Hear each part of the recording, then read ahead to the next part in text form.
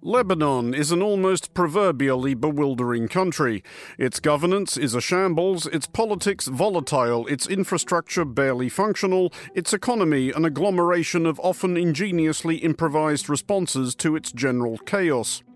And this week, almost as if daring to wonder how much more screwed up things could get, Lebanon, all of 32 kilometres wide at its narrowest point, briefly had 2 time zones. What? What's the point? Anyone do that? I don't even know what that means. What? I don't understand that. We will get into that shortly, but first, this broadcaster feels obliged to insert a paragraph in defence of a country which, despite all the aforelisted, is a splendid place to visit.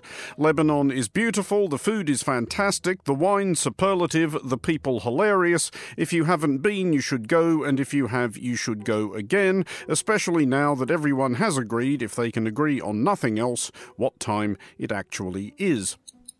What happened was this. Lebanon had been scheduled as usual to move its clocks forward an hour early Sunday morning in order to embrace daylight saving time, as many European or near-European countries generally do on or around the last weekend in March. However, this year the onset of daylight saving more or less coincided with the beginning of Ramadan, an interregnum many Muslims observe by fasting from sunup to sundown. Lebanon's caretaker Prime Minister Najib Mikati decided to postpone daylight saving for a month so that he and his fellow Muslims would spend 1 hour less every day being hungry. He seems to have been prompted by the Speaker of Parliament, Nabi Berri, an 85-year-old former militia commander who has, to put it charitably, probably served his country long enough. Some backing music to distinguish a footnote here would be good. It should be conceded that there is an argument for punting daylight saving to the other side of Ramadan. Lebanon's roads are alarming at the best of times. Not for nothing is the car horn otherwise known as the Lebanese brake pedal. The traffic becomes much the more terrifying when many of Lebanon's famously frolicsome motorists haven't eaten all day and are hastening home for dinner. Occasionally, in the personal experience of this correspondent, with a whimpering guest adopting the brace position in the passenger seat. A recap of Lebanon's curious political settlement is necessary if we could now have some necessary recap backing music. When Lebanon, as we now understand it, gained its independence from France in the 1940s, steps were taken which it was hoped would deter Lebanon's rich mix of religious communities, the country recognises 18 of such officially, from conflict.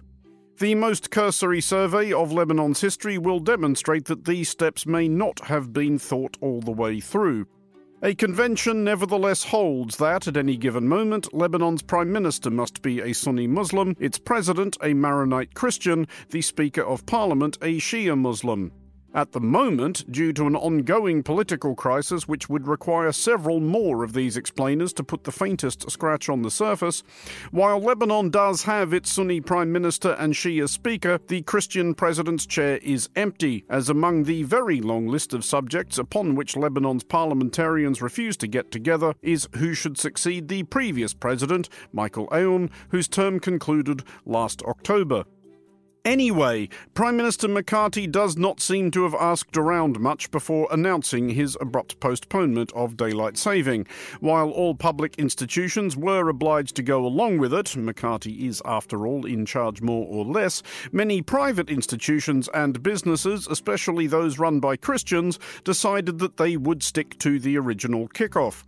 The results were roughly what might be readily imagined, i.e. Lebanon being plunged into yet greater havoc, an accomplishment akin to making water wetter. We were at a house party last night and looked at our phones. One showed the clock as 1:20 a.m. and the other was 2:20 a.m. It was like, what is happening?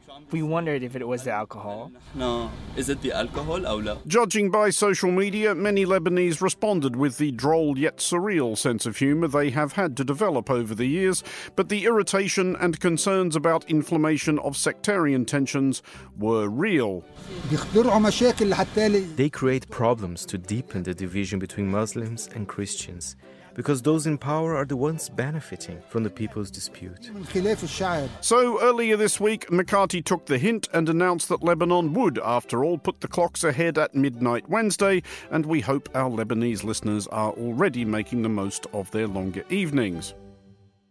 While many of Lebanon's many problems are specific to Lebanon, rancor over daylight saving is actually pretty widespread. The United States is still toying with passing the Sunshine Protection Act, which would adopt daylight saving permanently, and the EU has wrangled for some years with the notion of fixed time zones, but is having difficulty deciding where the zones should be and what time they should be fixed to. This week did see Greenland take the plunge and move its clocks forward for the last time. It will henceforth observe daylight saving permanently, thus delaying December sunset over Nuuk until as late as 3:30 in the afternoon. Yay. Yay. Woo. Wow, what a result. Here in the UK, meanwhile, one dauntless voice of reason, i.e. the Foreign Desk Explainer on Monocle Radio, has spent this first week of deliverance from a long, gloomy winter, insisting that life in the UK would be vastly improved by moving the clocks permanently forward 2 hours at least. Apologies to any vitamin D-starved Scottish goatherds who may be listening, but greatest good for the greatest number, etc. For Monocle 24, I'm Andrew Muller.